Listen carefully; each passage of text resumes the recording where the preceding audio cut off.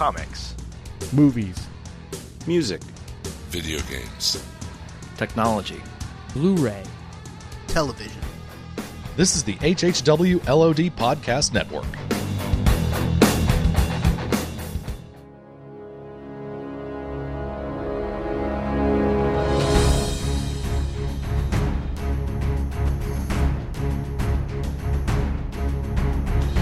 Banded together from remote galaxies are some of the most sinister podcasters of all time, the Long Box of Doom.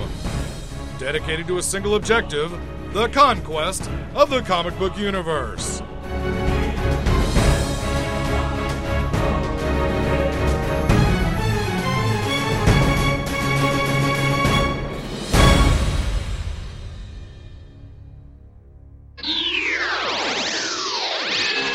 Hey everybody, welcome to the Long Box of Doom, episode 264.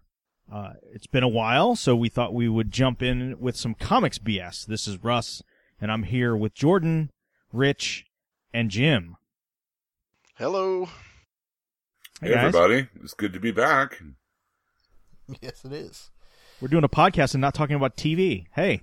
What a novel idea. Lots of TV stuff going on, lots of craziness. Walking Dead's going to be starting back soon, so it's the busy season at the HHW LOD Podcast Network. That is for sure. So we thought we'd sneak in some comics BS talk, because it's been a while since we just kind of talked about comics in general without anything specific, as we've been continuing our journey through Hickman's Fantastic Four /FF run all throughout 2014. So what do you guys want to start with? Since we've been dealing with Fantastic Four and FF, do you want to talk about the news that I guess is confirmed for today? Might as well get that out of the way. I do want to talk about it, but I'd rather just ignore it and pretend it's not happening. But sure, let's talk about it. So I guess the official word is Marvel is going to be canceling Fantastic Four, and this is who's writing this? This is Robinson. Is it Jason Aaron right now? No, is it Robinson? James Robinson. Yeah. Thank you, James Robinson. So this is after the Fraction run. We're into I guess this is the second incarnation after Hickman ended his run of FF titles. Correct. And so I guess it's ending sometime in 2015. I can't remember the actual issue number. Does 645. So yeah, that's right. They're going to revert to the old numbering, and they're going to end it with 645. A lot of speculation and talk about the fact that Marvel is crazy and they don't want to do anything in any way, shape, or form that promotes the Fox movie of Fantastic Four. Bleeding Cool is completely convinced that that's why this is happening. I'm very skeptical. I think a lot of it is the book critically doesn't seem to be doing that well. Like, not a lot of people that we talk to and just in circles seem to like it. I think I have 4 issues built up that I haven't read yet. Yeah. And that's with the Fantastic Four being a very interesting part of the Avengers and New Avengers right now. And yes. Even with that, I still haven't read those issues. I'm actually caught all the way up, and I'm not impressed. The numbers are down. I mean, it's in the lower, I think it's somewhere around, 80, 85, something like that, of the top 100 books for the month. So it's probably selling somewhere at that range, probably 30,000, 35,000 tops or something like that. And I'm pulling those numbers out of my butt, so take they that. Said on the article I read that it was outselling some other books, like Wolverine and the X-Men, the Storm solo book, and some other things. So yeah, I mean, it's not it's not down in the dumpster. No, but considering it's typically thought of as the flagship Marvel title, it started the Marvel universe as we know it today. It's kind of always been, the world's greatest comic, that kind of thing. I think it's just, I mean, and Rich Johnston on Bleeding Cool kind of cited a couple sources. One of them was Mondo, the poster company. I don't know if you guys are familiar with Mondo posters. They're based out of Austin. Yep. Yeah, they're based out of Austin here, owned by Alamo Drafthouse. I've got kind of a crazy Mondo thing. I've got several Mondo posters framed up on the wall. And they're saying they're forbidden from using any Fantastic Four related material in their stuff, which they they typically don't do a ton of pure comic stuff. I mean, their bread and butter is movie release posters and things like that. But when they said that Mondo can't use any Fantastic Four stuff, they just got through a very long series of portraits. I don't know if you guys saw those a while back, that Mondo did all those Marvel portraits. Were they the ones in Those were silhouette? nice. Yes. Or not in silhouette, awesome. but Not what's silhouette, the but term? profile. Profile, that's what I'm looking for. Yeah. And I wasn't a fan of those because it seemed like the same face. They just put different masks and stuff on them. Like, there wasn't a lot of variance on there. I like But I like there the are a few- collage versions I saw where it was every single version as one image. That Yeah. was pretty cool. Yeah. But, we saw Dr. Doom, and I think they had a Reed Richards, and, there were several members of the Fantastic Four and Fantastic Four related characters that were done in those posters. So that's not necessarily true. I mean, maybe, and that was fairly recent. Well, plus a so lot maybe- of the pictures and images and everything we've heard about the new FF movie is telling us that they're not going to look like the FF in the comics. They're not going to be the FF in the 616 continuity. They're going to be a whole new take on the characters. So, I mean, they really wouldn't be promoting it by having an FF comic on the. So I agree with you, Ross. I take that with a huge grain of salt. Yeah, from my understanding, is the only thing that's relatable in this new movie is the names. Other than that, it's going to be just a completely different creature as far as this movie's concerned, which makes me absolutely not want to see it. I mean, we don't know anything. I mean, that's the thing. Everybody's like, oh, it's going to suck. It's terrible. I can't believe they're doing this. We know nothing about this movie. We know the stars. We know the names. And that's about it. We've seen no trailer. We know roughly what The Thing and Dr. Doom look like, and they look roughly like their comic book counterparts, but that's about it. Yeah, we've seen no trailer. We've seen no costumes. Yeah, I'm not saying it's going to be a bad movie. I'm just saying if it's not going to be the Fantastic Four, if they are going a completely different direction, a completely different story, having Sue be adopted by the Storms and all this other stuff, then why not just make a different movie? Why? The only reason that they're using this name to make whatever movie they're making is because they want to hold on to the rights as far as the movie studio is concerned.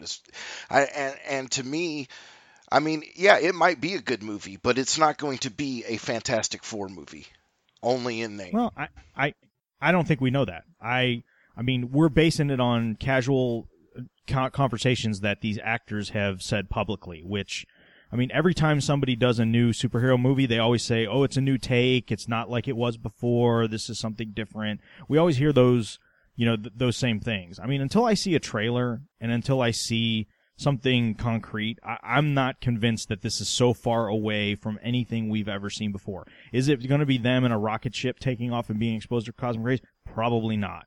Maybe it's closer to that of the Ultimate FF. Who knows? Which is more what I've been hearing, which is already pretty different. So yeah, and again, the versions of the Marvel, the MCU stuff, the official Marvel stuff, has way more in common with the Ultimate side of things than the non-Ultimate side of things. So, I mean, I like I said, I until I see a trailer and until I see more, I'm not convinced this is this great departure that everybody keeps talking about. Well, I'm not convinced that Marvel is doing this to spite Fox or whatever. I mean, I just think it's basically they just want to refurbish the book and bring it back out stronger, like they did with they've done this. I mean, this is the third.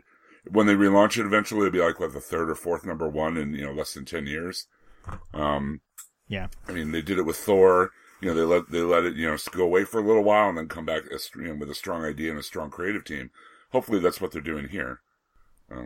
Well, can we take a step back for a second, because I don't think we've actually said what the rumor is specifically. Oh, true. Which is, for anybody who doesn't know who's listening, we don't want to leave you in the dark. The rumor is that there is a high-ranking CEO or whatever at Marvel. I forget what his name is. Say again? Ike Perlmutter, Yes. the CEO and head investor in Marvel. That is the name. Who basically this is the rumor, has a axe to grind specifically with Fox. Apparently the relationships is much better with Sony, but over their handling of the characters that they have licensed. And so as far as he's concerned, Fox is dead to them. When a movie's coming out, they're not putting out toys for those movies from Fox Movies. They're not putting out the comics. Canceling FF or F4 is the rumor here that they're doing it despite Fox, that they're killing Wolverine despite Fox, that they're doing all these different things despite Fox. Whether you believe that or not, that is the rumor. So now that we have that baseline, I think my position is I don't really care. If that is true, that seems really dumb, and not because of the reasons you might think. It's dumb because whether there's a Fantastic Four comic book on the stands or not is going to impact that movie so minimally as to not even be statistically significant. We know from the numbers, the movies do not affect the comics in terms of sales and vice versa, except extremely, extremely minimally. What sells those movies is if it's got a good trailer and or good word of mouth. That's pretty much it. And, so go ahead. I'm sorry. The only impact the movies have on the comics is the fact that if there's a first appearance based on that movie, the comic speculator market goes wild. Right, exactly. As far as the month to month regular issues, yeah, we don't see the needle move at all, barely. So if the rumor's true, that's really dumb, but even some of the rumors I've seen have said, yeah, but Mr. Perlmutter's kind of a weird dude. Yeah. And apparently that might actually be pretty true, that he is a weird dude and only Kevin Feige can get through to him. It's one of those weird horse whisperer type rumors. But Fantastic Four is not very good right now. So if they want to cancel it for story reasons or non-story reasons, it's only a story because there happens to be a movie coming out next year that people are weirded out about. Like we've already said, it's been canceled so many times the last few years and rebooted. In the story, it makes total sense that the team would be coming to an end. It pretty much already has, at least as to where I had read up to, and with Time Runs Out coming up and everything like that. There's already the rumors of the full-scale reboot, which I don't think are true either, but regardless of whether that's true or not, such big changes are happening in the Marvel Universe right now that for this book to end kind of seems to make a lot of sense to me. On that Bleeding Cool article, the other thing that he used as evidence was to say, well, there's this guy that's doing sketch cards, and he was told specifically not to use any Fantastic Four characters. And that's fine, but is he the only one doing sketch cards? Are there other artists doing sketch cards? And if there are, were they also told not to use Fantastic Four characters? Maybe this guy was told not to use Fantastic Four characters because they already had other artists lined up to do sketch cards with those characters. I mean, not to say that that's true, but just because one guy that's doing sketch cards for a complete line that has many people doing sketch cards was told this doesn't mean it's true across the board. So I think Rich was kind of taking a couple of those, like I said, instances and kind of applying them with a bit of a broad stroke because specifically the Rich who wrote the article, not the Rich on this podcast. Right. Yes, I'm sorry, Rich Johnson. Yes, I should specify. Rich, why are you making up these? Yeah, Rich. Yes, stirring up the pot, buddy. Dang it. But yeah, it's just kind of funny. I mean, everybody's just kind of jumping on that bandwagon, and this is comics. We've seen this before. We don't even know at this point if when they cancel the FF, if the very next month there's not another book solicited out. Maybe it's not called Fantastic Four. Maybe it's something else, but really Fantastic Force, or I mean, we've seen many incarnations of that book in the past. So I don't know. I think everybody just needs to take a deep breath. And again, I don't have the attachment to the Fantastic Four like a lot of people do. I know there's a lot of people that have been collecting it since, it's a big part of their collection. It's their favorite comic. They're very invested in that. So to see it go off the shelf, even if they decide to do like a Thor thing where they retire it for a year, 2 years, 3 years, or whatever the case may be, to retool it and bring it back, that's a big deal to them. I mean, I would feel the same way if, for whatever reason there were no X-Men books on the shelf. Well, now you're just talking crazy talk, Russ. Yeah, I know. But I'm the guy you're talking about, though. I've been collecting Fantastic Four since I think like issue 180. When George Perez was starting out on it with Joe Sinnott inks. And it's been a big part of my collection. It's been one of my favorite teams when they've been done well over the years, and I don't know. I'm okay with this, and it'll eventually come back stronger, hopefully with a good idea and a good creative team behind it, rather than just, having to let it languish in low sales just because, just to publish it or whatever. And, with the story stuff they have coming up, I mean, Sue Storm, joining the Avengers and things like that, it makes sense, that the team might need some breathing time away from one another before reforming, Yeah, I guess I'm kind of feeling a bit emotional about it, or just taking it a little hard because, I mean, Fantastic Four has been a huge part of my comic collecting. Ever since I started reading comics, there were three things that I had to get every time, and that was Spider-Man, Fantastic Four, and Batman. And to see that not be on the stands, it's kind of upsetting, as well as, I have, thanks to my dad, I have every single Fantastic Four issue going back to number one, and to all the way to this last crappy one that was released. Which, I mean, I've been pretty insulted by, as a Fantastic Four fan, by this story that's been going on. It's not been horrible, but it just doesn't seem to really make sense. I mean, the Baxter Building's been foreclosed on. Just everything that's going on is just, it's kind of, I don't know, insulting is the only word I can think of. But, not having Fantastic Four on the stands is, I don't know, it's like ripping a part of my life away. Does that mean they're going back to Four Freedoms Tower? Right now, they're just all split up. And in 8 months, they will continue to be split up. Should we transition to Time Runs Out and 8 months later? No. No? Okay, we can save that for later. Kidding. I'm totally kidding. Well, I did want to touch on, because you said that the rumor is that Perlmutter is the whole thing with Fantastic Four, but also the death of Wolverine. I don't know about whether that rumor with him is true or not with the Fantastic Four. I don't think so with the death of Wolverine, because I think this has been a long time coming. This is something that I think they've kicked around for years as far as doing this type of event with Wolverine. I agree. I do have to say, though, that I've read the first 2 issues of the death of Wolverine, and I don't dislike it, but I'm not overly impressed. But I am kind of on board with them killing off Wolverine, at least for a little while, because it seems like a lot of comic creators nowadays, when they have like a transition issue or a one-shot they got to do between story arcs, they look for something to pull in. They always pull Wolverine in for that story or something. He's very much a crutch a lot of creators at Marvel lean on, and not having him in the universe for a while might be a good thing. I'm going to pull my hipster move right here and say I was a huge fan of Wolverine before it was cool to be before everybody was a fan of Wolverine. Yeah, but you're like time. an ultra fan of Wolverine, though. He's like your favorite character overall, pretty much. He is. Yeah, he is, and he has been, pretty much since I started reading comics day one. So, I mean, I've got commissioned sketches and stuff like that hanging up on my wall, and I've got that ridiculous ass kill you. If I set it on top of your chest, you'd probably stop breathing. Adamantium edition, that kind of thing.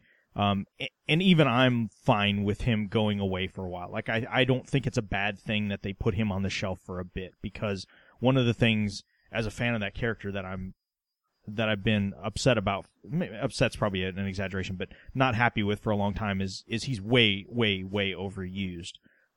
So if, having him go away for a bit, I think probably will be in service to the character as a whole. And in the meantime, X-23 can fill his shoes. Yeah, I mean, I don't think we're going to not see a Wolverine book on the shelf. I think they're going to, just tell old stories, and we're getting these weird legacy books and things like that. But and I do have to tell you brought up earlier that X-Men, Wolverine and the X-Men's numbers aren't doing so hot, and I can kind of see why. Because when Jason Aaron was doing that book, that was like one of my favorite X titles. I loved it all the way through. And since it started its renumbering, its new arc and everything, it's just not been that impressive. It's been more or less Wolverine and Quentin Quire, or however you pronounce his name, and it's not been that impressive. yeah, I agree with you there. Now, are you at all interested in the, shall we say, sequel series to Wolverine and the X-Men that they've announced? Spider-Man and the X-Men? Exactly. Yeah, I think that'd be cool. I mean, I'm not one of those guys for the most part. I mean, when they make drastic changes to things just for the sake of change, sometimes that's a little weird, but I'm all for mixing things up a little bit to tell a good story. And everything is temporary, nothing is permanent. So if they can bring Spider-Man into that universe, which he's always been closely tied to the mutant universe in general, or should be. I'll say. I think being that it's kind of a school atmosphere, that book is. He's been a teacher in the past. I think it could be really, really well done. I'm really interested to see how that goes. And you know me, Jordan, I'm a fan of Spider-Man in anything.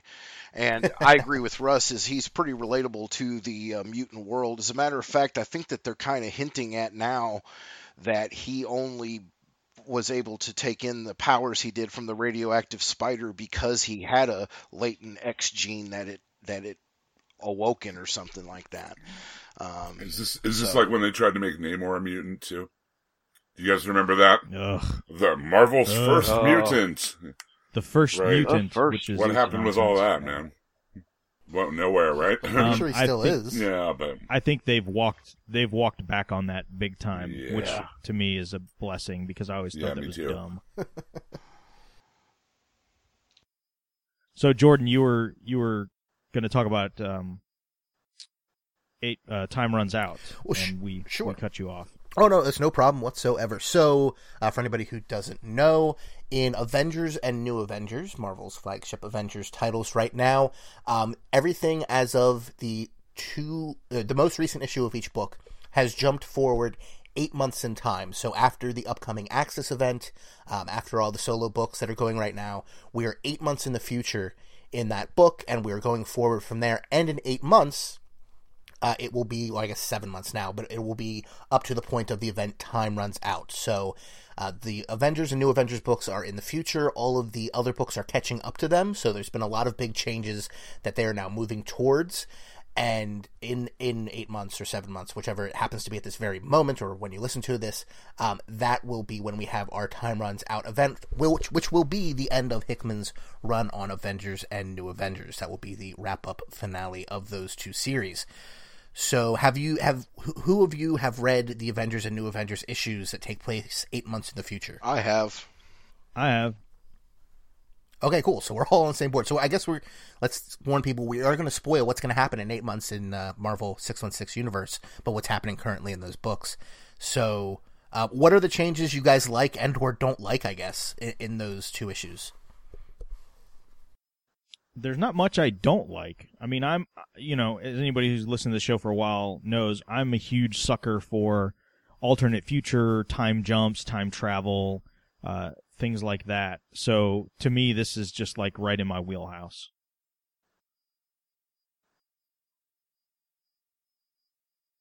I have to agree. I'm really kind of, I'm in and out on different time jumps in comics, but with this being Hickman, I think he's writing it very well, and I'm enjoying it so far. I mean, the Sue Richards thing, I think it's kind of a bit of a spoilery thing here, but that's got to be my favorite one. That reveal was awesome. Yeah. Where is Reed Richards? Where is my husband? Right. What'd you think, Jim? They're hunting down the Illuminati. I liked all the time jumps and alternate realities we've seen up into this as well, where they went in the future and then future Hawkeye punched Iron Man in the face. So that was probably one of my comic moments of the year. Well, let's not forget future Groot. Right, or there's also the alternate universe they looked into that was very much like a certain distinguished competition, shall we say? Yes. Over in New Avengers. Yeah, yes, yeah. indeed. But I like what they've done so far. I love Sue Richards as a character, so seeing her here was great, and I'm on board to see what's going on here. I kind of lost interest with Original Sin. It kind of fizzled for me like near the end, but I'm hoping. The event or the Avengers tie-in? The event itself. Gotcha. But I'm looking more forward to Time Runs Out in Access than hopefully that I'll like that a little better. I really enjoyed Original Sin, but I have to agree it did kind of end on a meh note, but I think it's one of the better Marvel events we've had in several years. It started out at full speed, and then like the last 3 issues, it was like just throwing on its brakes the entire time. Yes, I still found it interesting, but the pacing of it was very strange. It's weird that a lot of I the big events lately, they've been having trouble sticking the landing. You know what I mean? Like, I think of Scott Snyder and his stuff over at Batman. Like, he has these great ideas and sets them up, and then, doesn't pay off in the ending. And that's kind of how I felt about Original Sin. I just felt like it was an excellent lead-up, and there were some of the ancillary titles as well were kind of interesting, but like Original Sins. But really, I liked some of that stuff. I seem to be the only person who liked all of it. Some of it was really good, and some of it was just really bad, in my opinion. Yeah, the first few issues of Original Sins was good, and then it kind of, I don't know, it just kind of went places that I didn't find all that interesting, or not as interesting as what we were getting in the ancillary titles as far as the, Deadpool Original Sin, right. Avengers Original Sin, all that stuff. But overall, I still enjoyed the event. Yeah, I mean, it was just, like I said, it just didn't seem like they stuck the landing very well. It's kind of, like you said, Chubb, it's like, a meh type of ending. I actually liked the ending. It was just the pacing of those few issues right before the ending, which were weird. Not bad, just weird. Like, I liked what they revealed in them. I liked the stuff with Nick Fury and all that, and I like where he ended up and the orb and all that kind of stuff. I like the actual ending of it, but just getting to it seemed like a weird trip. It could have been, I guess it was 8 issues, and I think it could have easily been 5. I kind of wish that they had made all of the Nick Fury reveal stuff its own miniseries, sort of like they did with Thor and Loki, the 10th Realm, or the Iron Man versus Hulk, whatever it was called. Like, it almost felt like it should have been one of that, like a 3-issue. Here's what happens between issues 5 and 6, and make it a 6-issue event rather than an 8. I think that would have made more sense, but. Or have that stuff be the tie-in. Like, they could have picked like either Secret Avengers or one of the other Avengers titles and did it there, almost kind of like Secret Invasion style. Where all those tie-in books were. I actually enjoyed the tie-in books better than the main event because it told kind of all the stuff that's been going on leading up to the invasion itself. So the only thing I would say to argue with myself about making it its own separate thing, and I guess arguing with you on this too, is what I really loved about Original Sin was that if you didn't want to read any of the tie-ins, you didn't have to. I did appreciate that. None of those tie-ins mattered in the sense of, and I shouldn't say they don't matter. They were all the ones I read were actually really good, but they were all Original Sin, sending waves from Original Sin to those books, and those books dealing with something that was probably already going on in their series, maybe with some more added in, or just, it depended on the book, but nothing then impacted Original Sin. If you just wanted to read Original Sin 0 through 8 or 1 through 8, you were fine. And putting that Nick Fury stuff in a separate book would have made that pretty important. So that would be my only argument against it, but yeah, pacing-wise, it was strange. Did you guys read the Deadpool Original Sin stuff? Yes. No. Because I really enjoyed that. It's really set up a really good story arc that's going on in Deadpool right now about, when the eye exploded, they saw Deadpool's daughter he didn't know he had and everything else. And it's really spun into a fun storyline.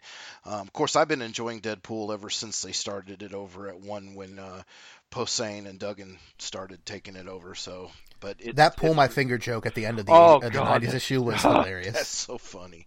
I've really been looking forward to every time a Deadpool issue comes out because it's just been fantastic. Yeah. I just want to get back to Time Runs Out real quick, just for a second, to say some of the big things that are happening in 8 months. Well, Cannonball has a baby now with the current Smasher, and they're living on Hala, I believe, although they're coming back to Earth. Everybody from the Illuminati is on the run.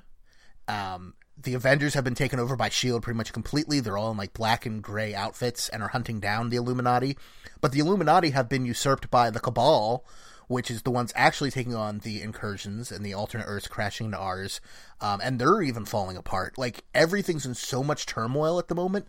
I'm loving it. Like, Amadeus Cho's been brought in, and I love how Hickman wrote him. He's part of the Illuminati now. We know pretty much nothing about them. The Molecule Man's back. Doom's taking a big role in the book, which is awesome. The Molecule Man reveal was awesome. And now the question is that our Molecule Man? Because last I checked he was dead, or is he a Molecule Man from an alternate universe? It's a good question. I don't know. I've honestly lost track of what the situation is with him. Yeah, he died, or I believe he died in Dark Avengers. Sentry willed him into oblivion or something like that. Gotcha. It was never entirely clear in that book, if I remember correctly, exactly what was happening with Molecule Man or Sentry, quite frankly. But what other stuff is going on there? I mean, it seems like it's just a few Avengers left.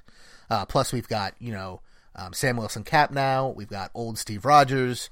I'm just really loving it. It's so much of a I don't know what's going on, but in a good way, that it's just keeping me right on the edge of my seat. Now, do you think this is really leading up to a complete Marvel reboot?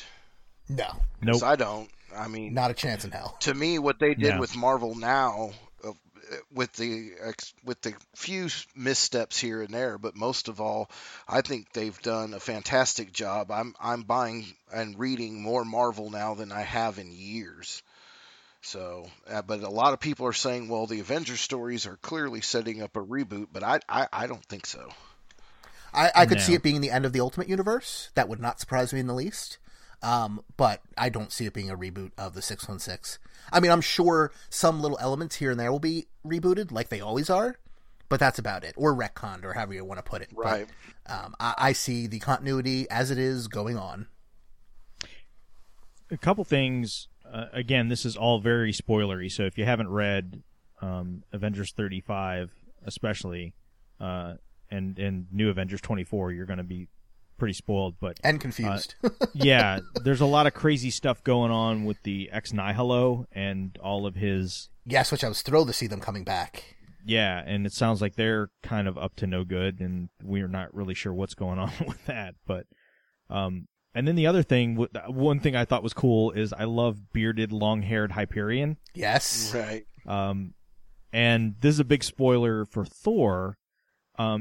Something I was slightly disappointed with because I thought I like the mystery behind it, but we see that Thor has a fake arm. Like we see that he has.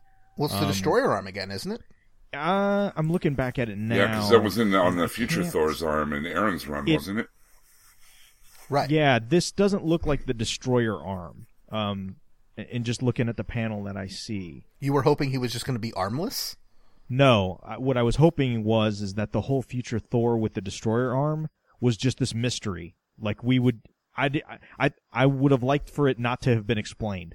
Oh, okay. Like we don't know why he has this Destroyer arm, but it's awesome, and we'll never know why. Like I was totally fine with not knowing how he got that Destroyer arm, and I thought it was going to be like sometime way in the future. So seeing that they've pulled that forward is a little bit of a disappointment to me. I mean, definitely not turning me off the book or anything like that, but I would have just preferred to been just one of those things where, oh, that's kind of cool. I mean, there's still a lot of stuff for us to find out in 8 months later and time runs out and everything, just because we've only had one issue each, and like the New Avengers issue focuses mostly on Doom, and the Avengers issue focuses mostly on just a few characters, including Amadeus Cho, who we haven't even seen in the Hickman run at all up to this point. The one thing I forgot, Sunspot. Sunspot now owns AIM. Yes. That was huge. And yes. That makes sense. That's kind of cool. Very interesting. I'm going to read from the last page, or the last 2 pages. Of Avengers? Of Avengers 35, because this is really cool. So, S.H.I.E.L.D. shows up, and everybody's in this black and white uniform. So we have Captain Marvel, we have Carol Danvers, who normally has that very colorful yellow, red, and white costume, and it's all black and white. We have Hawkeye, we have War Machine, we have somebody in a helmet that, as we've talked about earlier, is Sue Storm. And we actually have like 3 War Machines. Yeah, that's what I was going to mention. Yes, There were yes. 3 different War Machine armors. Yeah, so they're asking Amadeus Cho where Tony Stark is, and it's the new Iron Man that we've heard about, where he's got his armor's white, and it's the superior Iron Man version, I guess, if you will. So she asks about Tony Stark. Then she asks about Doc Green, and it's an image of the Hulk, which I thought was interesting. Hank Pym, who is in the back in his Yellow Jacket costume. And then they're looking also for Captain Britain, Doctor Strange, Beast, Black Panther, and Black Bolt. Which again, they're looking for the Illuminati, but I thought the changes were a little interesting in that they added, in quotes, Doc Green, which is the Hulk, Hank Pym, and Captain Britain, who haven't really been a part of the Illuminati. Well, Hulk was as of Avengers 32. Oh, that's right. Yes, that's right. They did bring him in at the end. Right before the battle with Squadron Supreme. Or not Squadron Supreme, the Great Society. Right. That you are correct. But anyway, it was just really cool. And I like how Susan has the old S.H.I.E.L.D. style logo on her chest on her uniform. It's like the bird. The old bird, not the angular new one like from the movie that we see all the back time, of a quarter bird. Exactly. But it was just, that issue was just awesome from top to bottom. The art, the writing, everything. It was really, really, really well done. it was just so good. And it had 4 different pencilers. It had Jim Chung, Paco Medina, Nick Bradshaw, and Dustin Weaver, and it kind of weaved in and out amongst 4 different stories. So having those guys do the art made total sense. The Sunspot and Cannonball stuff was done by Nick Bradshaw, who's done a ton of X-Men related stuff. And it looked like I think Weaver was doing the Ex Nihilo stuff. Anyway, and Chung obviously is doing the Sue Storm S.H.I.E.L.D. Related stuff. But anyway, it's a pretty book to look at, like most of the Hickman stuff. We've talked about it many, many times when we did Infinity, but he's just gotten top-notch talent across the board with these Avengers books. So, have you guys read Avengers World? Yeah, I've been enjoying that as well. I'm actually hoping Nick Spencer takes over when Hickman's done. Yeah. I think he's got a pretty good mix of the big ideas of Hickman, and the more character work of Bendis, but not as chatty's maybe the wrong word, but the characters feel more identifiable just by what they're saying. Yeah. And it's been very fun. A lot of cool ideas, and it's also cool to see, the 2 sides of the AIM coin, with AIM being they were the major villains up until the end of this last arc, and now it's focusing on Morgana Le Fay, I guess. But just a lot of really cool, different things going on it. Jim, have you read the latest Avengers World? No, I'm behind on Avengers World. The last one I read was the one with Shang-Chi versus the Gorgons, so I'm way behind. Yeah, that was like there is. I won't spoil it, but you've got to read up to issue 13 because there is something with Shang-Chi. I won't spoil it, but between what they reveal about Madripoor, and there's something that happens at the very end of issue 13 with Shang-Chi that will just have you go, "What the hell?" It is. I've just been reading Avengers and New Avengers, and occasionally Mighty and World when I have extra money, which isn't very often. So. Now I don't think I'm talking about the same thing you are, because I don't want to spoil the reveal for Jim. But them bringing back a concept from Hickman's S.H.I.E.L.D. book. Which there's been a lot of stuff from S.H.I.E.L.D. and Secret Warriors in there. It's awesome. Funny you mention that because I scored the hardcover for Hickman's S.H.I.E.L.D. the first 6 issues. So I just reread it last week. Russ actually gave me that for Christmas last year. And there's and it's great. I just bought that at Half Price Books this weekend. That's where I found my copy too. Was at Half Price Books. But there's so many things I'm seeing in there. Like, wait a minute, that was in Avengers and. It just makes me wish I had had one of those Tony Stark computers where I could just throw it all up, on a big hologram, and so I could make a giant cross reference out of everything. The toolkit. So, but the introduction of Spear was awesome because I was like, oh, are they seriously doing this? Yes, they are. Love it. Yes, love everything about what's going on. Well, doesn't the Spear lie in the east and the shield lie in the west, or something? Yes, the Spear definitely lies in the east. And if you want to think of Eastern superpowers, well, they would be the ones with Spear. And it's even cooler than you might think it would be. Cool. And this is all going on in Avengers World? All going on in Avengers World. Because the only Avengers I've been reading are Avengers and New Avengers. Yeah, me so too. I haven't really been... this is definitely the tertiary book. Right. Gotcha. It's not as important, quote unquote, but it's a ton of fun. So who's next? Did you guys, speaking of things going on in the Marvel Universe, have you read Guardians of the Galaxy, are you caught up on that? I'm woefully behind. I'm Unfortunately, caught up, I am. and I also got that Guardians 3000 with the original Guardians. I haven't. I Yeah. bought it. I haven't Yeah. had a chance to read it yet. I started, and then I forget what happened, but I never got a chance to finish it. Now, I'm not as well versed in the cancer verse as some of you might be, but the So you're about as well versed as Bendis is, apparently? I'm trying to figure out this. Only inhabitants of the Cancerverse can die. No one else can die. If you die, you instantly regenerate, like some video game. So to give people background, the current Guardians of the Galaxy arc is the quote-unquote original sin tie, despite the fact that it literally has nothing to do with original sin. But it's quote-unquote answering the question of how Peter, Drax, and Thanos are back in the 616 and what happened to Richard Rider Nova, all of whom were dead or trapped in the Cancerverse at the end of the Thanos Imperative, and then 3 of them were just back when Bendis' Guardians started. Well, I guess technically before that in Avengers Assemble. But I've been a Bendis, not apologist, but I've been saying the book's not great, but it's serviceable and fine, up until the most recent issue where I went, did he never even read Thanos Imperative? Because none of this makes the slightest amount of sense. Number 19. Yeah. Like, even the first issue was okay of this original sin arc, but the second one was baffling in how little His explanation it made sense. doesn't make sense in light of the other books.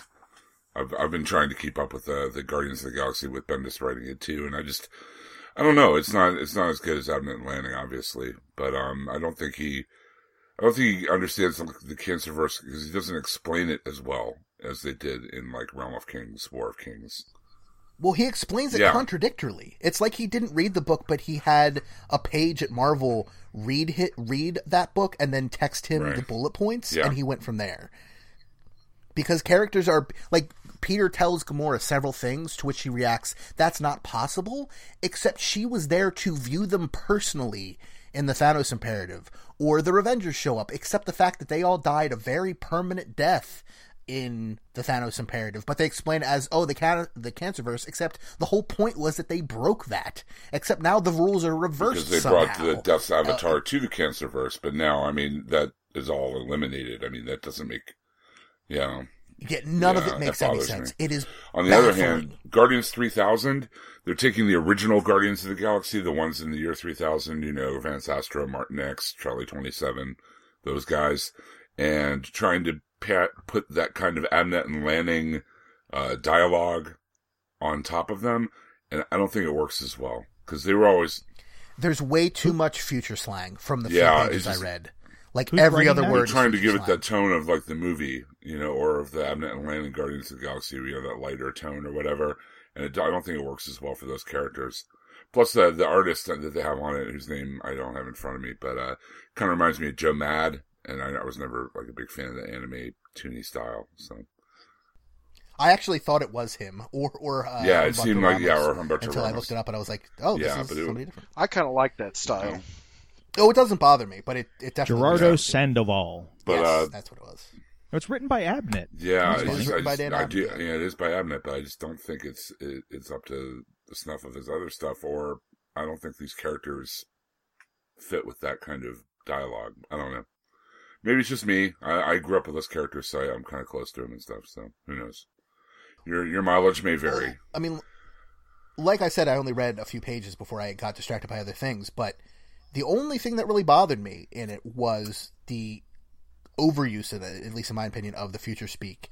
The characters seemed fine, and I have very little, history with the original Guardians team, except really what was from the Guardians run by Abnett Lanning, which was kind of alternate versions of them, a bunch of different alternate versions of them, but it was fine except for that future speak, which was weird. Welcome to the Marvel Noise Podcast. I'm your host, David Price. Speaking of, so are we ready to move on? Oh, also, Rocket Raccoon has been splendid, and the Legendary Star-Lord book have been pretty fun. So, if you want to read Guardians books, maybe check out those two first, then 3000, and then don't even bother with what's currently going on in Bendis' book. But anyway, you were saying, before I cut you off rudely. No. So in order to not be branded with the Marvel stigma too much, have you guys been reading Future's End? I have avoided it. Because I started to read the Future's End, the actual run that came out, was it May or June, and I quickly didn't find anything appealing about it. This whole month of the Future's End number ones was not something that I picked up, other than I did pick up the Harley Quinn Future's End number one, which the story in that really didn't have anything to do with Future's End. My DC buying is it's weird. The only like in continuity book I'm buying right now is Batman Eternal. Me too, and I'm behind on it by about. I mean, I have them. I just haven't read like the last 6 issues. I think I'm behind like one issue on Batman Eternal.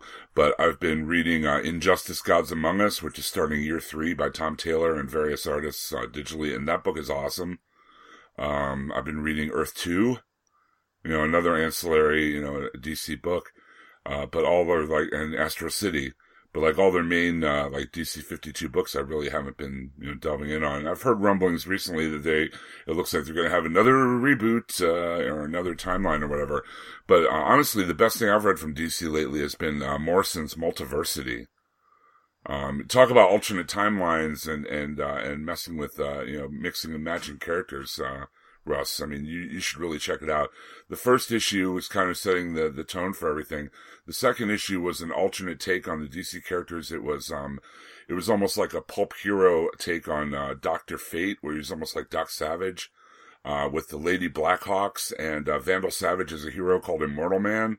And they're fending off an attack from an alternate universe, or an alternate Earth or whatever, of another version of Vandal Savage and other versions of like the DC heroes and villains. And it's just really, if you're into that kind of thing, I know Russ is, I know I am. I really like that kind of alternate timeline, alternate world or whatever. But the second issue of Multiversity is called Society of Superheroes, or SOS. And it's got a real like Doc Savage feel to it. And the art, I think it's Chris Sprouse.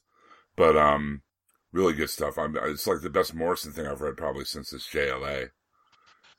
I was gonna say it's probably the best Morrison's put out in a long time. Yeah, absolutely. I've really and like the first issue is just hilarious and great. They it sets up the storyline for the rest of the series. The multiverse is being taken over by this like numbing dark entity, and so Nix Wotan sends this one guy, the Thunderer, who seems like an Australian version of Thor almost, to gather heroes from the 52 worlds. We get like a Superman that looks very much like President Obama, Captain Carrot, all these different alternate takes on these heroes and stuff, and it's super cool. I love it, and there's just like a lot of thought into it and stuff, and it's Grant Morrison being Grant Morrison, but not too much so. You know what I mean? Like sometimes he gets a little carried away with himself.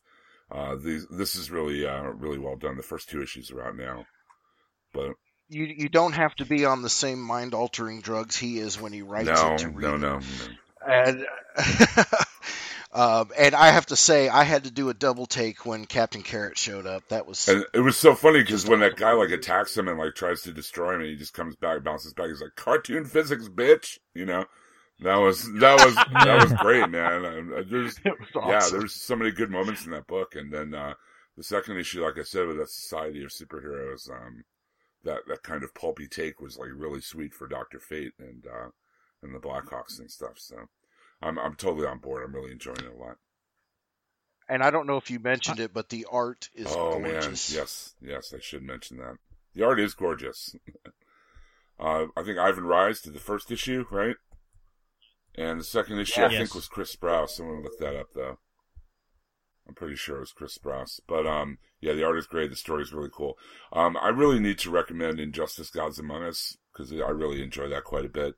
Tom Taylor's been writing a really good story over there. It's almost like the Justice Lord's episode of the Justice League cartoon, where this Superman, Joker killed Lois Lane, so Superman has kind of gone over the deep end and put like a totalitarian fist down on the Earth to make everybody safe and stuff, and Batman is leading the Resistance, and it is Chris Sprouse doing the Art and Society of Superheroes. I just looked it up. But I really recommend that. It's digital only, and they're just starting year 3, and there's a really good recap on the first issue of Injustice Gods Among Us year 3 if you want to catch up. So definitely that on the DC side. And I've been digging Batman Eternal quite a bit. I read it. The point I've read up to in Batman Eternal has been enjoyable. I've really enjoyed it. As far as like all the stuff going on with Gordon and everything, it's been really good. The only other DC books I've been reading is the Batman title proper, except I didn't pick up Future's End #1 because, again, I don't really care. And the Harley Quinn. That's about all the books I pick up. Oh, and Batgirl. And I'm looking forward to reading the new Batgirl. Is that this Wednesday? I think so. I think. I'm not sure Yeah. off the top of my head. I don't know. It's close. So, but DC has really turned me off to a lot of their books, and I kind of hope that the rumors of them going towards retconning and rebooting certain things is true, especially if there is rumor that there's possibility of breaking the Wildstorm characters off into their own DC universe, so to speak, instead of having them in the main Like universe, which would be fine. Like the way they have them before. Yeah, because we gain nothing. Well, it's funny because that was one of the big things in the New 52 that Lee wanted was the Wildstorm characters integrated into the DC universe, and now they're doing a 180 on that. It's kind of. So, Russ, you sounded like you had something to say about Future's End about a half an hour ago? No, I did read Multiversity, and it was okay. There's some stuff that I really liked, and there's some stuff that was, to me, just eye-rolly Morrison stuff. The whole, like, commanding the ship, which is like a yellow submarine with Superman singing voice thing, like, just that stuff is just like, I don't understand, like, why? Like, I just don't get that stuff. It's just so far out there. And then the whole, it's somebody reading a comic that's actually the story. It's like, it's the typical Morrison writing a story about stories. That's been a conceit in the DC universe for a long time, that one, alternate Earth's, comic book is another Earth's reality. I mean, that's like the original conceit of Earth 1 and Earth 2 and Earth Brian. Yeah, but it's like he took it like further. He just extrapolated even further. I don't know. Where Morrison loses me is, and this is just my opinion, and I know I'm in the minority, but I think where Alan Moore is clever, and when you read Alan Moore, for me, you could read it straight, and it's like completely fine. Everything makes sense. You just kind of read through it, and it's cool. And then if you want to dig deeper and reread and peel apart those layers, there's a lot there. With Morrison, I feel like he's being clever just to show how clever he is. That's my perception of most of his work. Not all of his work, but most of his work. I kind of agree with that. See how clever I am, and how I could layer all these things in here and come up with the crazy idea just to come up with a crazy idea. Like, I wish he would just tell more of a straight story. And I think that's why I like things like, I like his JLA run.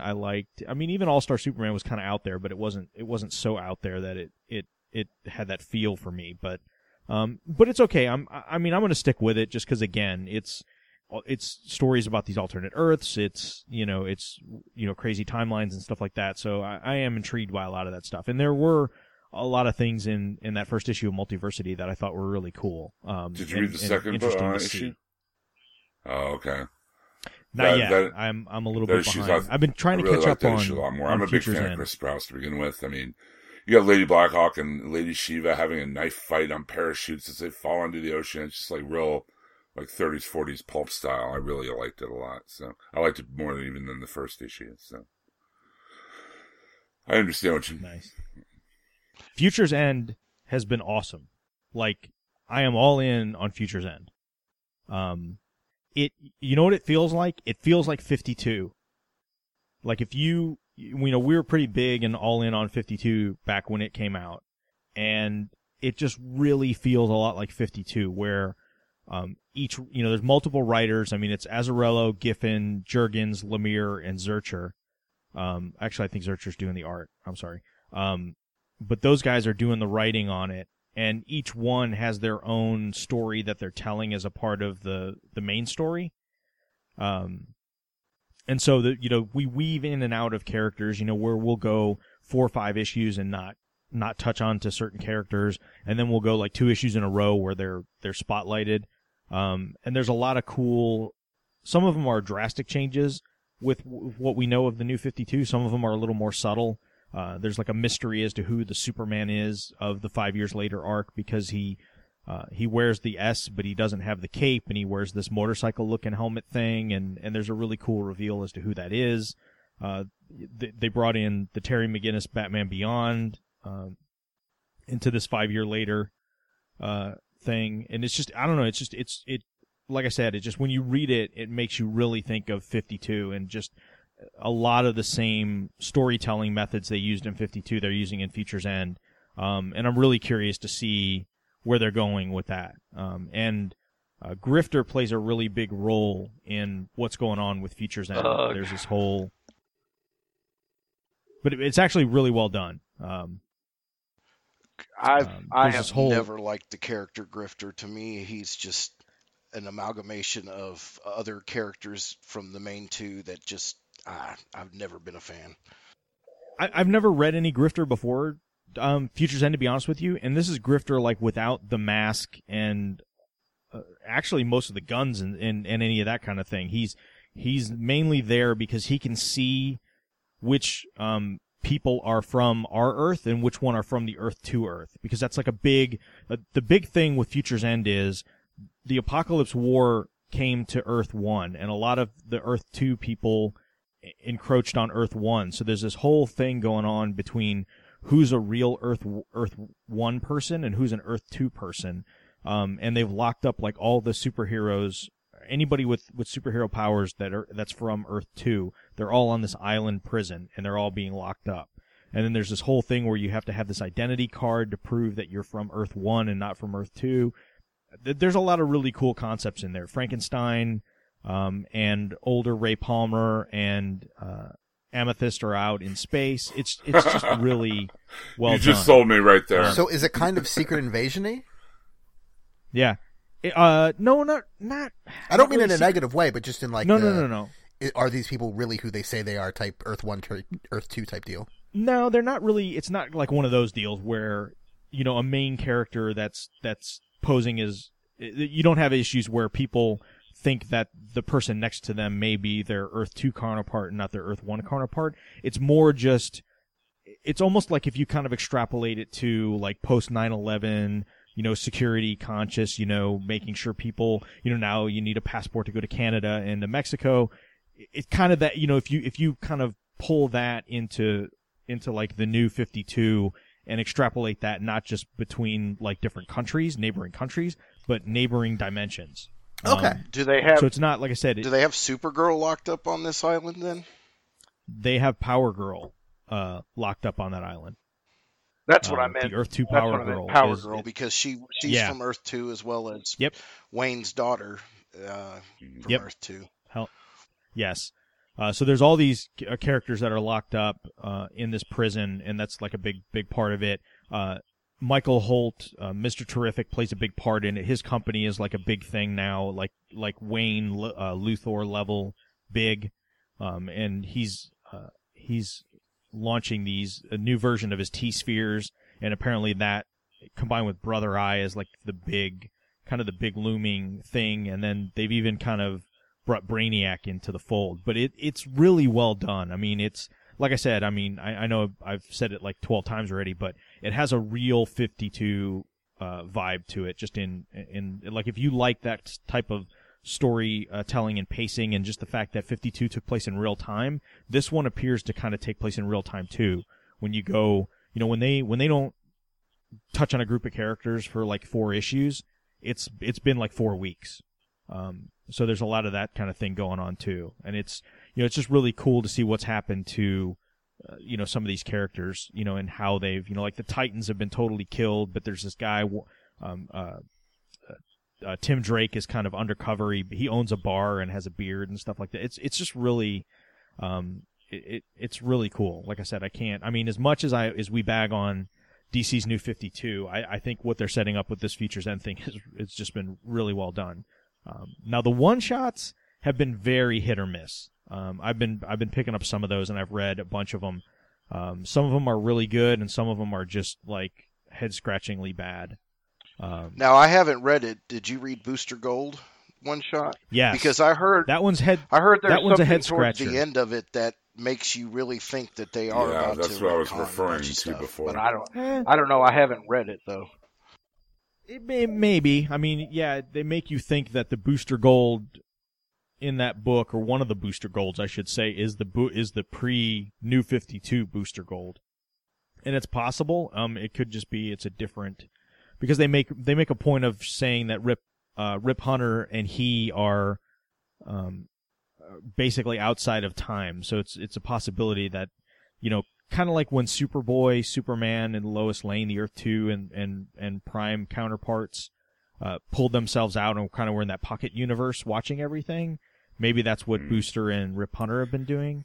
It's possible. I don't know. It's very confusing. Like, I had to read that book twice to figure out what the hell was going on, and it leaves things very ambiguous, which I'm assuming that it's going to pick back up in Future's End, or at least I hope so. The page that Rich is referring to, or whatever, with all those different images and stuff from the old 52 or whatever, looked very much like that pocket universe. You know, like the different images from different, fragmented storylines or whatever. So, yeah, it's real weird because he keeps bouncing around, and he has no control over it, and it's really confusing him because normally he can. You know, they have a little more control over when and where they go, and he seems to be being bounced around without giving, basically without any control, and it's really confusing him. But that was one of the better ones, and like I said, I hope they picked it up. The Grayson one was pretty good. I like what they did with that. The storytelling was really interesting with that. It was told in reverse chronological order. So it starts out 5 years later, and it goes all the way back to like when he was Robin, like one page at a time. It's like every page is a jump backward. So almost like like Memento. It's like told like Memento. So that was pretty good. And a couple of the other ones are, like I said, some of the Batman ones are more miss than hit. But a couple of them, some of them were actually pretty decent. But yeah, anyway, I can't recommend it enough. It's really, really well done. Well, I'm looking on Ain't It Cool News right now, and their first story is a preview for Future's End number 23, and just the short blurb for it: discover what the victorious Brother Eye has in store for Joker 35 years from now. Will he go down laughing? That has me kind of interested. Yeah, yeah. I mean, the whole conceit of it is, Batman, it starts 35 years. I think it's 35 years from now, or 40 years from now. And Batman needs to go back in time to prior to the current timeline of the New 52 to stop Brother Eye from happening. And so he calibrates this time machine to make it work. And just as he's about to go in, he's attacked and injured and can't do it.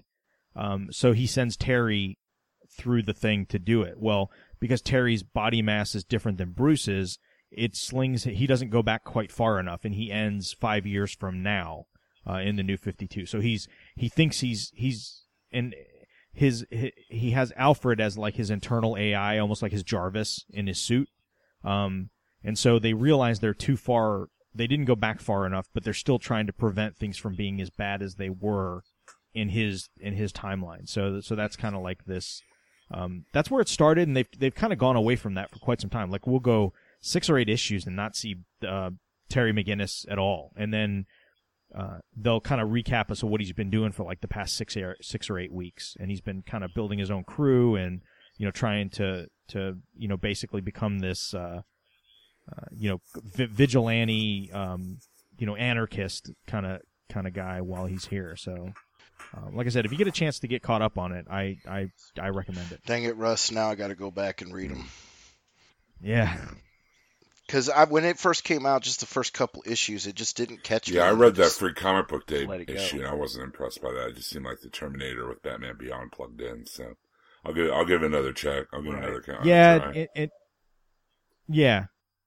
yeah, I can see that. I can definitely see where that might not be your thing. But like I said, once they actually get to the 5 years from now period, it gets a lot more interesting.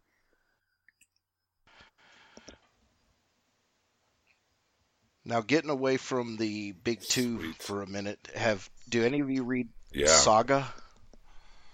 I'm way behind. I do. I'm behind though. I read it in trade.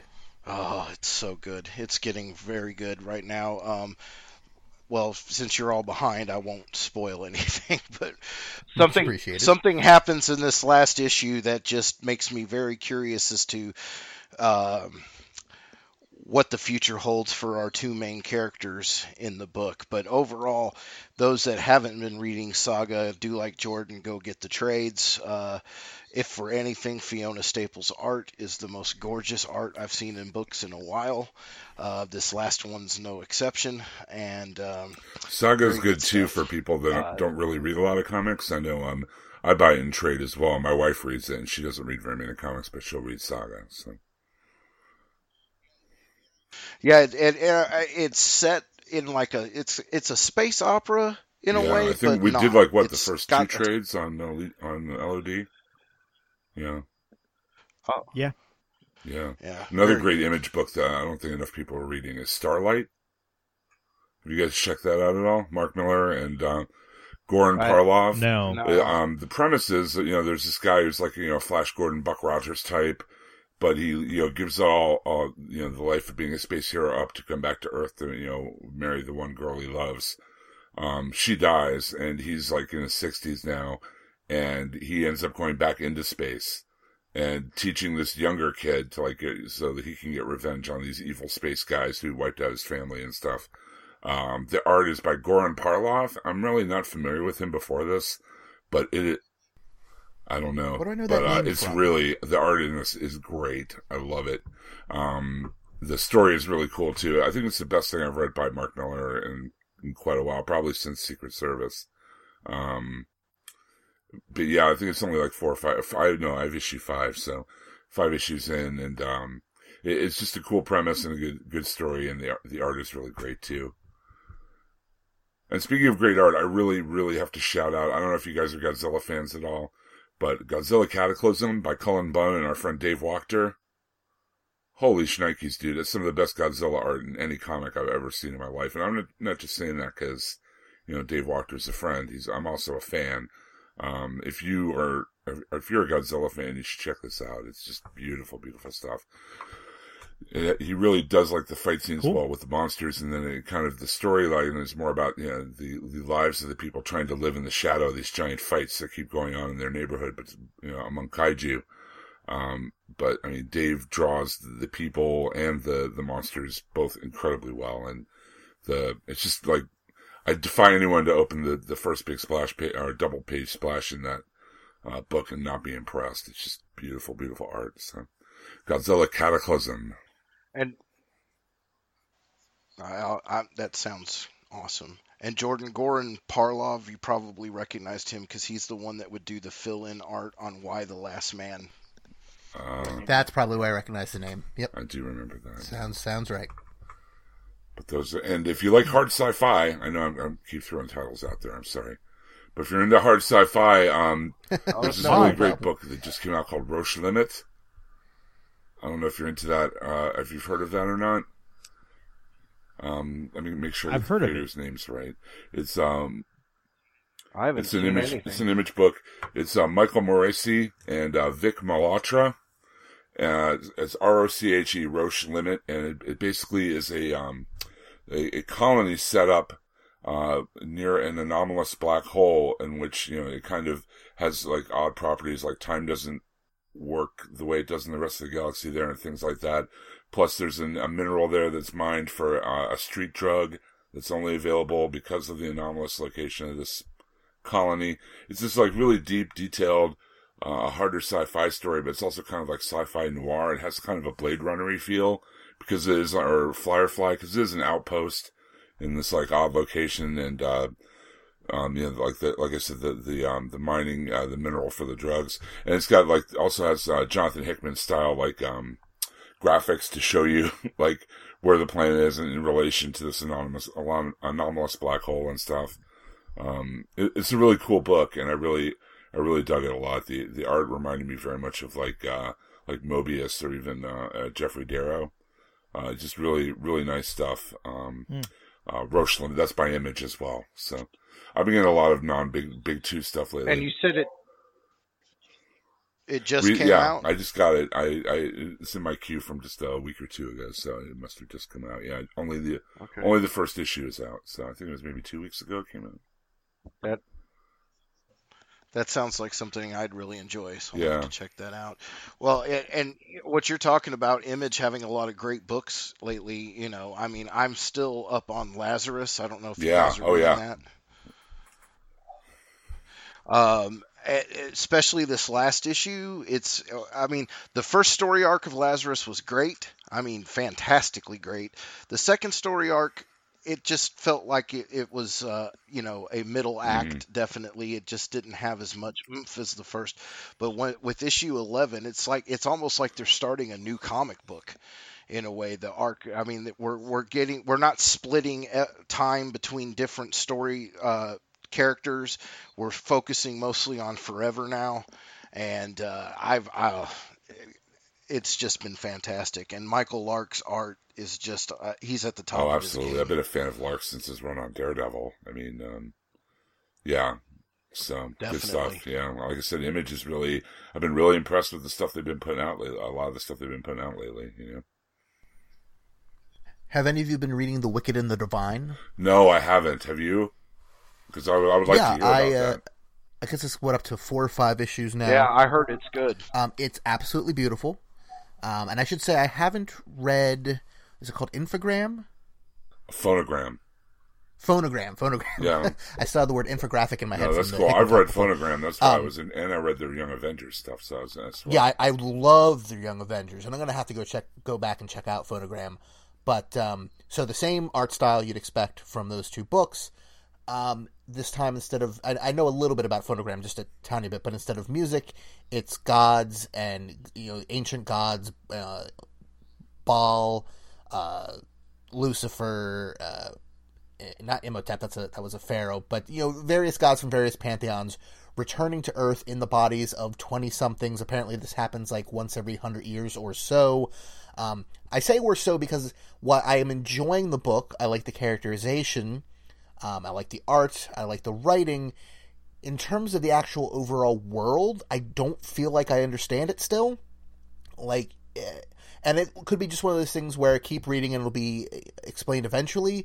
But when it comes to the overall world and how much the world understands about this and how it happens every 100 years and all that kind of stuff, I don't feel like I really get it. That said, I'm enjoying it enough to keep reading it. I just wish they'd do a little bit more meta-scale, grand-scale world building. Yeah, Phonogram was interesting. It was like if record geeks were actually wizards. Right. So I'd like to. I've been hearing interesting things about that. I've been wanting to check that book out. So yeah, I'd recommend it. I'm not a huge fan of McKelvey's Really? art, to be honest with you. Yeah, See, not only do I like how not. clean it is, but I like the layouts. And he hasn't been doing as much of that here as he did in, say, Young Avengers, where some of those layouts were super important and intricate and just really cool. But I don't know. Is there something about it in particular that you don't like? I guess, and I say that, maybe if it wasn't superhero stuff, I would like it more. But I know he did the art on the, what was it, X-Men Season 1, the graphic novel. And I didn't like it, the Young Avengers stuff, but it's just, I don't know. It's almost Steve Dillon-ish. I see what you mean, and that's probably what I mean by clean, but it doesn't have the same face problem. It's the for faces. Me. No, that's the Dillon problem, but just the way, I don't know, there's like a lot of teeth showing. I don't know. There's just something about the way. It's very minimalist. Is it he or is it she? Oh, that's a good question. I don't actually know. Jamie McKelvey. for me, it's very clean, and that might be the same thing you're saying, just a problem. But he uses very few lines to draw a face. It's this is the outline, these are the important features, but he's not going to give you a bunch. There's no like cross hatching or it's as very un-90s as you can get without going back to necessarily like a Ditko or something. It's kind of got that retro feel in its cleanness. It's solid colors, solid shapes, but more modern than say like a Marcos Martin or a Javier Pulido or something, which I love their art as well. But this is kind of a different curve off that, a different branch on the same tree. Like Mike Allred. It's got that retro feel to it. And I understand but it doesn't have that cartoony feel. That's true. I understand what Russ is saying, though, that sometimes the faces can look kind of samey at some points or whatever. But I don't know. He does a lot of cool stuff with graphic design and with, like messing with like in Young Avengers when they were in that Nothing universe, the way he messed with the page and the negative space and everything. I thought that was really kind of. Or Novar infiltrating that nightclub. Yeah. I just thought that, he did a lot of really cool things there. So, Speaking of Allred, though, has anyone else been reading Silver Surfer? Yes, I have. No. Yes, I've only read the first two, but I have them, and I'm Jim, what do you think about it? I'm a big Allred fan, so I like it. So this book is Doctor Who in the Marvel Universe, and I love it. It is, Absolutely. The Silver Surfer is the Doctor. Toomey, which by the way, his board has a name now. It's Toomey, as in Toomey, my board. And it is the TARDIS, and Dawn Greenwood is his companion, and it is so much fun. Doctor Who has had many different feels, even from episode to episode, sometimes even scene to scene. This is not scary Doctor Who. This is fun and wondrous Doctor Who, and done so well. I would love to see actually Dan Slott write a proper Doctor Who book now because of this, but it is just. Yeah. It is just fun. I can't explain it any other way. Like, Doctor Strange and the Hulk show up later on. Those are the only two major Marvel characters I think we've seen. It's mostly been a lot of new stuff. Do you follow Dan Slott on Twitter? No, I do not. Actually, I may. Yeah. I'm on Twitter so rarely that it's... Yeah, every third tweet is something about Doctor Who. He's probably the biggest Doctor Who fan in the world, and it shows through his writing. And I wonder if he could take it in a scary direction at some arc in the future, and maybe do some of the creepy Doctor Who, especially as in, I know this is not our Really BS show, but or Really BS, but Doctor Who this season's been super creepy. Like, they've been really doubling down on the creep factor, and I love it. So I'd like to see his take on that aspect of the show as well. This last episode took me a little out of it, though. But I would love to see Dan Slott write Doctor Who That would be episodes. Cool. They don't let Americans do that very often, though, I don't think. But it would be cool. I like Mike Allred drawing weird space aliens and outer space stuff. So. Oh, absolutely! Especially with what was that planet called? Oh, in the beginning, the giant amalgamation planet. Yeah. The planet where everything was possible or impossible at the same time, or whatever it was. Yeah. Like, just cool concepts. Yeah, it was fun. He's the perfect guy to be drawing this book. Although I don't know how he could get across the creep factor. I'm trying to think if I've read anything by him that was particularly creepy that he drew. Nothing's popping to mind, but I heartily recommend Silver Surfer to anyone who's a Doctor Who fan, or even anyone who's not and just likes all-red art, or who just likes a Silver Surfer, or who just likes fun. Damn it, if you like fun, check out this book. I have a question for you, Jordan, because I think that you read this as well. What is your take on where Invincible's been going lately? I read Invincible 1 through 75, and I thought were reading it too. Okay. No, I'm behind, and it wasn't like I fell out of love with the book. It was just I read 1 through 75 in the period of 2 weeks maybe, and then it was just all right, I need to take a break, and that break hasn't ended yet. Does anybody else read Invincible? No, not for a long time. I am way behind. Yeah, I'm starting to really lose interest. It's almost like Kirkman's so busy with Walking Dead and everything else that maybe this is just something like he writes while he's on an airplane ride or something, because it's very phoned in. Huh. So, but yeah, I thought you'd been reading it, Jordan. Nope, I'm behind.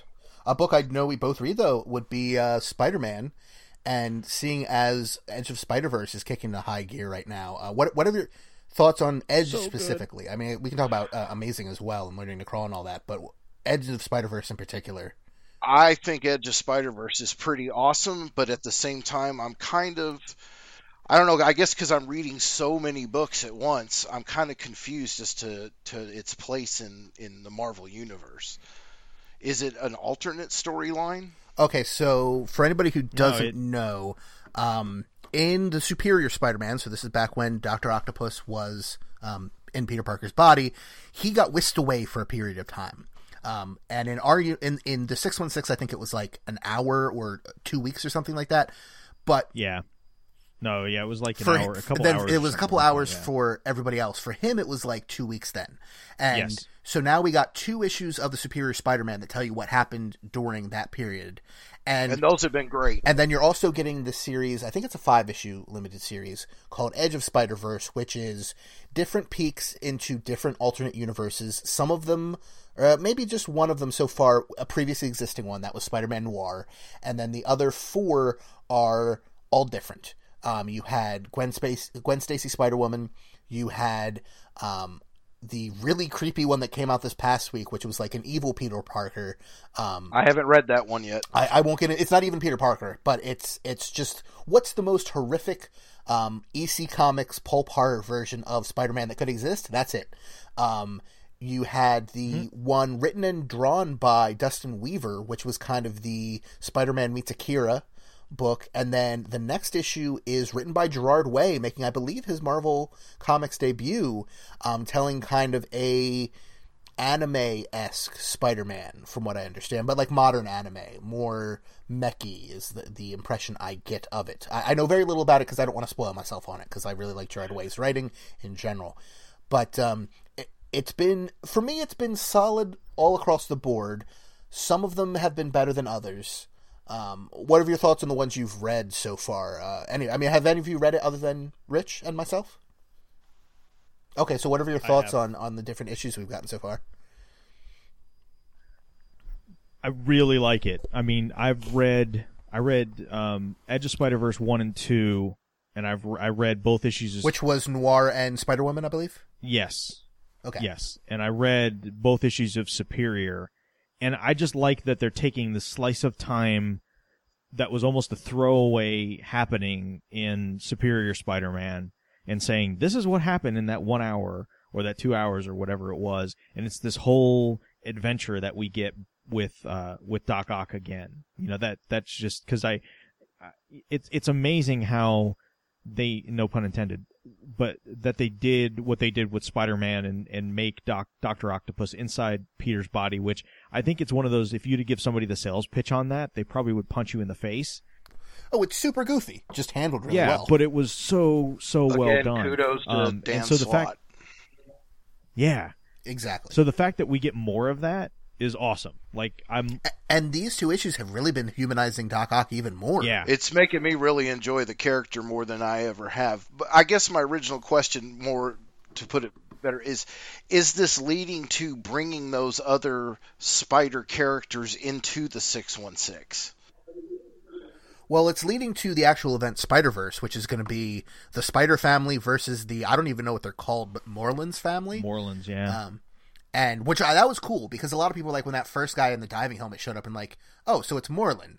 And I was like, I don't think they'd hide his face. Now, granted, I was wrong with the Norman Osborn thing in Superior, but I don't think they'd hide his face if it was Moreland, because that's really super obvious with everything that's going on with Cindy Moon over in Amazing Spider-Man and stuff.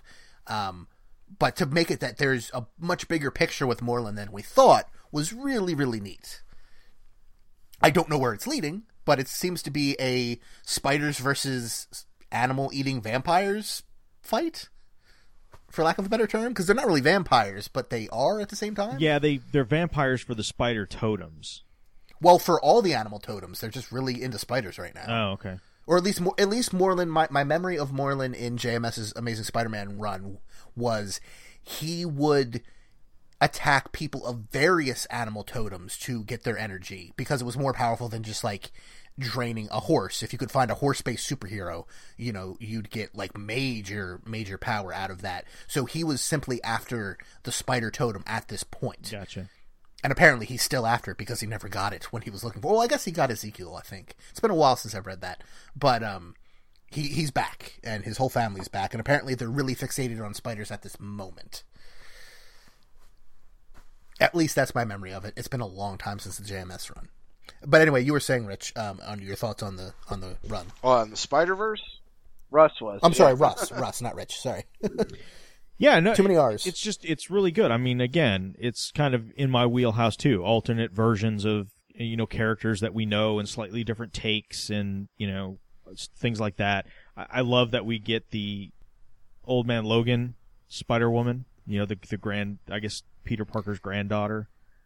It was Peter Parker and who else was her other side of the family? Wasn't it Hawkeye's daughter and Peter Parker's granddaughter or something? No, something like that. He was married. No, they were. Hawkeye was. It is Hawkeye's daughter, isn't it? No, it's. I think Hawkeye was in. Yes, it is. I'm sorry, you're right. It is Hawkeye's daughter, because he ended up getting into a relationship with Peter Parker's daughter. Right, and I remember which is not creepy at all. Which was a little weird, yeah.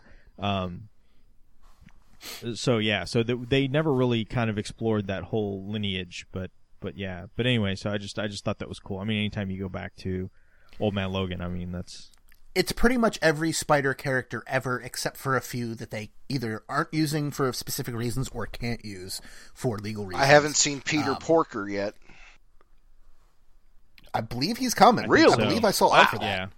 They say. Oh yeah. They say every Spider-Man ever. Like it will be every incarnation of Spider-Man. Even like the Twinkies. What about not Spidey Super Stories? Spider-Man from the Electric Company, where he didn't speak. He only thought and only had thought. I believe that's one of the ones. They said specifically they can't use legally. Well, I'm not going to read it. I'm not going to read it then. Morgan Freeman though will be showing up. No. Forget it. Now, I got a little bit of flack, and I mean this very loosely, a little bit of flack, but for my thoughts on the Gwen Stacy issue, in that I'm a little baffled by the fan reaction to it, in that everyone that I've seen, and granted there's always detractors, but the overwhelming majority of people I've seen reacting to the book are head over heels in love with it. Best thing since sliced bread, they build a better mousetrap, etc., so forth. I thought it was good. I don't understand why everyone's going so gaga over it. For me, it's just Barbara Gordon in the Marvel Universe. The first 3 pages were incredible. Pretty much the previously on Spider-Woman stuff that they had, I thought was great. And I was like, okay, where are they going to go with this? And then it was just Barbara Gordon in the Marvel Universe, which was fine, but nothing blew me away. Yeah, I agree with you. And I don't know about Barbara Gordon in the Marvel Universe, but because I did enjoy it a lot, but I'm with you. I don't understand all of this outpouring of love for this character from an alternate universe off of one issue. I mean, the interwebs are going crazy for it. And I get it. It's a strong, non-sexualized female character, and that's great, and I support that. It was just that the issue itself didn't blow me away in terms of what was there. I would read an ongoing if they had a good story to tell. I like the character, I like the costume, but there wasn't really much to it. I could have told you exactly what was going to happen in pretty much all that issue. Aside from Daredevil being the Kingpin and, Rhino being whatever he was, the story beats were very rote and very predictable. Aside from those first 3 pages where I was like, now that's the story I want to read. Give me that story because that's different. Yeah. It's funny you say that, Jordan, because I've listened to other podcasts and just looking at things, just on Facebook and other places. And yeah, people are head over heels in love with this book. And I'm like, it was really good. It was solid and I enjoyed it, but I wouldn't put it in my top 10 or top 15 books of the year. I mean, it wasn't that good, but it was good. And like I said, I'm not knocking it. Exactly. We're all saying it was good. I would read an ongoing of that character if you had a good story. This was just a very average story. with very pretty art, and I like the costume, Yes. and I like the character, and I like the idea. Just, Barbara Gordon and Commissioner Gordon only with Gwen Stacy and Captain Stacy. We already have Barbara Gordon, so I don't necessarily need that in the Marvel Universe. If you have something more to tell me with that character, though, awesome. Give me a ring. I agree. I also didn't love the Dustin Weaver one. As much as I love his art, it was a very good, what's the word I'm looking for? Homage to early 80s Japan-influenced sci-fi. And I I'm not really really like into that that. one. So if you're into that, you'll probably love it. And I liked elements of it. I liked the use of the Marvel trading cards from the different years. I love the art. But at the same time, it was also kind of predictable and a little boring for me because it fell into that idea of the early 80s Japan-influenced sci-fi, which, again, if you like that, you'd probably love this because it really feels like it. How could That's you just not really my like bag. early 80s Japan-influenced sci-fi? Come on, Jordan. I mean, you can pretty much just stop at the how could you not like early 80s inspired anything, and that's pretty much me. Burn. I'm not a fan of that era in Ouch. general. But the 80s and 90s, I don't get the nostalgic love for them because most of it was terrible. And I say that as a person That's who... cold water you're swimming in, son. Yes. So since we're Yeah, BSing sorry. about comics, I have a question for everyone because I'm while we're sitting here, I'm reading a article on Comic Book Resources about the 75 most memorable moments in the Marvel Oh, universe. What would your most memorable moment be in the Marvel? Death of Jean Squirrel Grey. Girl beating Thanos? Born Again. Daredevil Born Wow. Again. And Thanos killing everybody off in Infinity Gauntlet. Because when that came out, we had no idea how they were going to bring that back. And I'd probably put Secret Wars 4. And the first, Death of Gwen first Stacy. Wolverine mini. Russ? Wolverine killing Jean on Asteroid Yeah, M, maybe? Death- That might be Death of top Jean Grey 20, for I me don't know. would be number one. Death of Gwen Stacy is a good one, Well- too, like Jordan said. Well, I'll give you the top 5. To me, my Galactus. To me, my Galactus is in my top 10. The 48. top 5. Yeah. The top 5 are, number 5 is Frank Miller killing off Elektra in Daredevil I could 181. see that. Number 4 is Amazing Fantasy number 15, Hmm. which Okay. I agree with that. I'd say important more than memorable. It's a pretty average story. It's important, but Stan Lee, Jack Kirby, and George Russo's Avengers number 4 when they resurrect Cap. Well, Is that was number important 3. to pull the Golden Age properties from Marvel Comics into the Silver Age, so that was pretty significant. Yep. Number 2 is the death of Jean Grey. And number 1 is the death of Gwen Stacy. Hmm. Interesting. But I wonder how much that's influenced by the movie. yeah, it looks like they had members Spoiler. of the Comic Book Resources website vote on these, so I'm reading through it. So check that out because there's some cool stuff. It actually shows a lot of the art from the moments and everything. So I guess mine would probably be Giant Size X-Men number 1. I mean, just the fact that they took a dead title and that issue brought that back and created a franchise that, that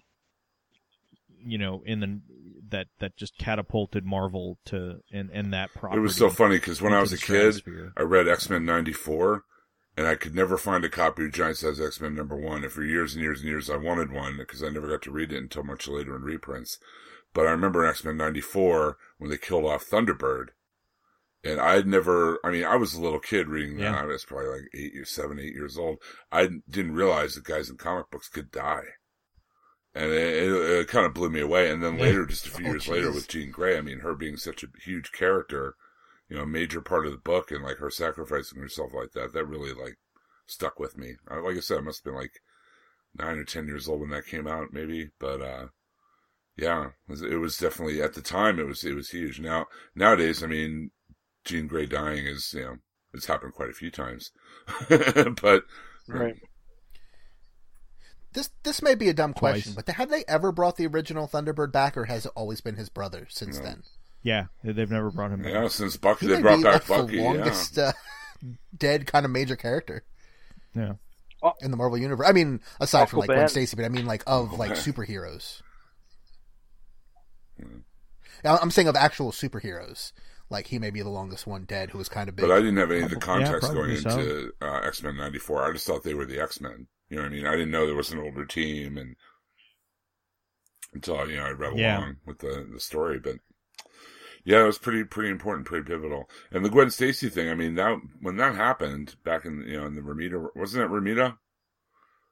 Was Romita still doing the art? Yeah, I think so. That was huge. That didn't happen in comics. People didn't die in comics. So I could see why Death of Gwen Stacy would be number one. Plus, I mean, it added just a whole other level of pathos to the Spider-Man character. And you brought up Galactus coming Yeah. to Earth. That's number 4. That's number 14 on the list. FF48.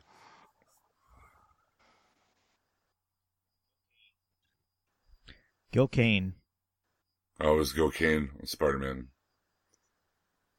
Yeah, it was Gil Kane.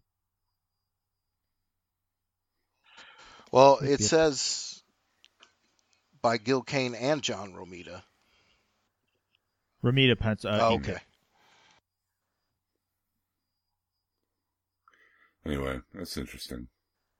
What else is everybody reading? Anything else? Anything else you want to talk about? I'm pretty BS'd out, but I was saying, we're at over an hour, almost. Oh, one more thing. Oh, I said, go ahead. Well, you go. one other thing. Okay. My one more thing would be East of West continues to be awesome. I'm so behind.